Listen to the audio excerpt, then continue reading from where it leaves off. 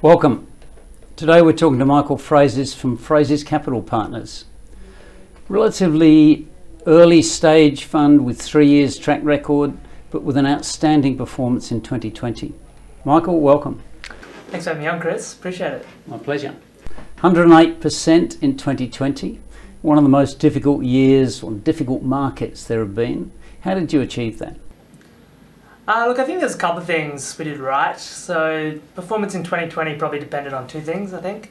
The first one was, what did you do in March? When things were selling off, how did you react to that? Did you panic? Did you sell? And it's not necessarily panic. Did you just sensibly reduce exposure at what turned out to be the worst possible time? We kind of made a rule that, as markets were selling off, that if we sold $1 of stock, we'd buy $1 of stock or something else, which meant we're looking for opportunities at the right time. We certainly made mistakes that probably cost us a bit by the end of the year, but just that simple kind of idea that we're going to stay 100% long ended up outperforming, all the long-short strategies, all the people that managed that risk, all the people that swung around their exposures. And that really comes from experience and also studying previous crashes. A lot of people look at past crises and they think the lesson is, equities can drop 50% at any time. And that's most certainly true. The real lesson of those crises is you don't sell it when they drop 50%. Sure. You stay invested. You're selling at the bottom. Yeah, and the long-term investors are always the ones that end up winning. So that was the first thing we did. The second thing your investment performance depended on how much you're invested in companies of the future, technology, life sciences, where you're on top of those things. Because it's often like the traditional, industries of were founded several hundred years ago, they kind of look cheap, but they're very fragile. They're leveraged, they're very low margins, and they're roughly the same size year on year. So when a crisis hits, a 10% drop in revenues can wipe out their whole profits. Whereas there's a whole class of companies that can grow irrespective of macroeconomic conditions. So we saw a lot of that in 2020, where a lot of future companies or future-proof companies. Can you give us some examples of some? Because a lot of people say that we're in a really risky area, and we'll come to that in a moment. The important point on that is those two things that I said, staying invested and your exposure to fast-growing tech companies drove performance in 2020. But it was actually longer than that. It was also, the last 3 years, 5 years, 10 years. Already so far in 2021. Your investment performance, if you're a large cap, you're a stock picker, depending on did you get the FANG stocks, for example. Like were you long or short those or underweight those?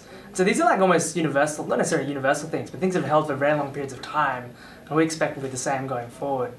On the risk point, it looks like we have a risky portfolio. We're 100% invested, almost through thick and thin, in companies that people are kind of risky in the sense that they're trying to achieve things that haven't been done before. They're in new areas in their own fields. But last year really showed you it's actually more risky not to be in those sometimes. If we run a portfolio of 50 stocks roughly, and then most of them are growing over 100%. I think our median organic growth rate's just below triple digits. That's organic growth rate. So if you think we've got 50 companies, with average market cap over 10 billion, growing 100% plus, not owning those is probably worse. GDP was down for most of last year. It's usually flat, maybe moving around low single digits. In that environment, if a large company is growing 100%, it's taking that revenue from somewhere else. It's just kind of, if you're not with the winners, you're almost certainly with the losers. And that's kind of what we saw in 2020, but you could also draw that out, in the previous periods as well. And we suspect in the future. So how do you make sure that continues? I mean, you'd be a brave man to say you're going to do another 108% in 2021. You may well do, and that's terrific. But I presume that's not completely normal, or do you have that sort of expectation to be, well into double digits, 20-30% per annum? Yeah, I mean, we have an ambition. It's an ambition, to kind of hit 25% a year. Yeah. If we do that, you increase your capital by 10 times over 10 years. Again, it's an audacious goal, but we're tracking well ahead of that now. Look, our companies are growing at several, multiples of that, several times that. And that's really what kind of helped us last year, is by the end of the year, markets swung around so much, there's so many twists and turns. At the end of the day, they had twice as many users, revenues were twice as high. That was like a pretty common feature of our portfolio companies. Can you give some examples of those companies? We always want companies that are adding users and growing every single day. So we'll rigorously test, not just not just quarterly updates, but also web traffic, reviews, things like that, to make sure all our companies are on track. So in March last year, to give you an example, there was a huge shift in behaviour, and some companies that were doing really well started doing badly and vice versa. We made the decision that we'd stick with the winners only. So we only invested in companies that were accelerating in that environment. So examples of that would be e-commerce. So we picked companies like, Sea, Mercado Libre, the Amazon of Southeast Asia and South America, respectively, that were growing well over 100%. And these are large, tens of billions of dollar market cap. Again, sucking all those revenues from other parts in their respective regions. Like, you really wanted to be on the right side of that. I think we ended up with 7 or 8 e-commerce positions. Digital health was another one that was also rapidly accelerating. So we've got companies like Livongo, Teladoc. There's a company recently listed here called Dr. Care Anywhere. It's also growing at those exceptional rates. And that's probably like the philosophy that we took then, where we only wanted companies that were accelerating and growing in the crisis, is exactly how we're operating now. So to go back to your question about, what I think we'll do over the next year, we will maintain that philosophy of sticking only with winners and only with companies that are growing, not necessarily triple digits, but as close to 100% as possible. Because we think that's like the best guide to the fact that a company is doing something special. So you would look at it as saying that high risk is not being in those companies, rather than a lot of traditional managers would say being in companies that have such high PEs, as a lot of them do, is a risky policy. But your philosophy seems to be, which I don't necessarily disagree with, that not being in the high growth area is actually high risk. Yeah, definitely. I mean, obviously, if you want low risk, go to cash or bonds or something. We're talking within the equity space. If you're going to allocate to equities, you 100% want to be with the side of the companies that are taking market share, disrupting, growing. You do not want to be in the 95% of companies that are slowly losing market share, or roughly the same price year after year, same size. Because then when these crises come and everything drops 30% or more or less, but everything takes a huge hit. Tech took a huge hit as well. But a year later, these companies were twice the size and the share prices followed. Whereas those kind of companies that are more or less the same size, firstly, they still took a huge hit in 2020. But they didn't have that same dynamic of being bigger, better, and stronger. And that's something that's going to continue, and it's just going to be. And I don't necessarily know. Nobody can predict the future. We don't know which industries it will be. We don't know which companies it will be. But I can almost guarantee you the ones that grow fivefold in size and increase revenues, gross profit dollars, margins, they'll do substantially better than cheap companies that are shrinking slowly, or roughly the same size, that are completely dependent on the economic cycle. That was the case last year, and we suspect the case going forward as well. There's a lot of talk at the current time about the potential for the market to be in bubble territory. We're seeing those sorts of themes come through in online newsletters and all sorts of discussions.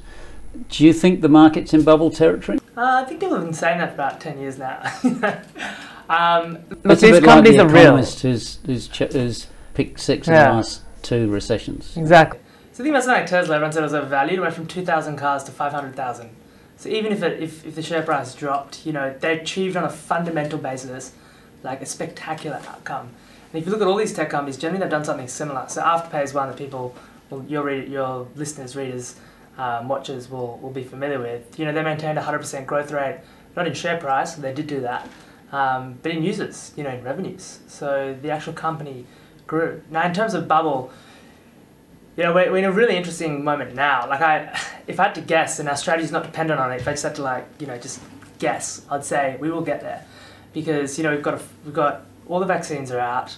We've got a full-blown recovery in many parts of the world. Coronavirus cases are plummeting. And then you've got interest rates at 0, people pumping, both in monetary stimulus. They're still buying 120 billion, I think, adding 120 billion of liquidity a month. And you've got an almost $2 trillion stimulus still to come. If you think about the environment we're in, where stocks are, and kind of taking all those factors and all that spending that's yet to come, that's a really bullish outcome. And having such a bullish, prospects for the next year in terms of what governments and central bankers are doing, combine that with where stocks are, you could actually end up in bubble territory. But I don't think we're there yet. I would agree with you. I'm not the expert on the markets. You're the expert on the market. But I think the thing that's going to burst the bubble is an increase in interest rates, and that's not on the horizon at all, because there's no inflation on the horizon. But if there's inflation coming through, and there is talk about inflation coming through from some areas in the longer term horizon, particularly China, then that's the potential. But I would agree with you, that's probably a couple of years away. Yeah, well, definitely. I mean, you just have to listen to what policymakers are saying. I mean, I think the analogy I draw is, so I spent, 8 years in England, like studied there, worked there, and I have family in Greece as well. And so think about having the last crash, 2008, 2009. Then the British government brought in austerity, sacked public servants, cut back spending, local arts programs got, given the axe, and Britain stagnated. Look at Greece, and they had to cut budgets, heavily, cut pensions, sack people. My family's on the islands. They went from 3 boats serving water to providing water to different islands to 1. So sometimes water would run out. That was horrible. That was worse than significantly worse than the Great Depression of the 1930s for Greece. That was austerity and that was fiscal tightening. That's what actually scares us. That's what scares me, is seeing that. But I didn't see it anywhere. I didn't see any politicians talking about tightening. There's almost a coalition of left and right. They're uniting with regulators, central bankers. Everyone is basically supporting the system. And that's great. We just had the worst shock and the fastest recovery. I think we'll all agree it's a good thing that happened. I just don't see that tightening or that austerity movement. Nobody's really talking about that at the moment. No, people are talking about bubble because they're scared of market values. I think they're possibly talking up the bubble, whereas in fact there's nothing that's going to burst the bubble at the current time when there's so much stimulus and so much easy credit. Yeah, and I think you got to look at time in these as well. So we've made the mistake. Our most consequential decisions, as no doubt most people's most consequential decisions, are the things you sell. So something's 50% ahead of where it should be. The price has just run up. We have a number of, we're up 25-30% already this year. So we have a lot of things. Our companies haven't grown 25-30% in 2 months. They just haven't. So we're kind of ahead of things. But almost the worst thing you can do in those situations is sell, because then you lose the position. These companies are growing at 80, 90, 100, 120% a year. The smart thing is actually to compound that 2, 3, 4 years in a row. That's where you create real value. Think about the bubble bursting. What people are really talking about are 30, 40, 50% contraction in multiples. Again, that could happen at any time. Could happen. We could be at the top now, and we get that. But by far, the dominating factor will be that 100% growth over multiple years in a row. You talked about not selling companies even though they've possibly got ahead of themselves. When do you sell companies? When do you cut positions from your portfolio? Yeah, look, most of the time we sell to buy something else, in which case you'll go through and just find the weakest link. What are you least convicted on? But really we usually sell because something has slowed down. We think if a company's, we kind of do things in reverse. We don't try and figure out what's going to work. We try and figure out what we can prove is working now. I've got this idea that we have no opinions. Don't be like, people can use this payment option, or they're going to spend their time using this streaming service. Just see what they're doing, use the evidence. And so when those statistics deteriorate, that's when we generally exit certain things. The problem is if you're going, we underwrite things over 5 years, and we expect things to go up at least 4 times over those 5 years, which assumes big slowdown in growth, big contraction in multiple. Can we still hit that 4 times? The reason we pick 4 is we actually just want to hit 3 in 5 years. We need to live like that margin of safety that everybody likes to talk about. To do that, if you're going for 200, 300, 400% over 5 years, it doesn't make sense to sell something's 20 or 30% of value. In fact, that guarantees you'll never achieve that greater outcome. You'll just constantly be taking small wins and plodding along, which is not really what we're all here for. If we're going to take equity risk, we want that beautiful compounding over many, many years at as high a rate as possible. That's kind of what we're trying to do. Well, you certainly achieved it last year, Michael. Well done, and good luck for the next year. Thank you. And beyond. Appreciate it. That's 3 to 4 years. Thanks, Chris. Thank you. That was Michael Frazis, a young man. I'm an old man, so I can call him a young man, but a young man who's obviously got a real passion for what he does, and it's certainly proving itself to be successful. Thank you.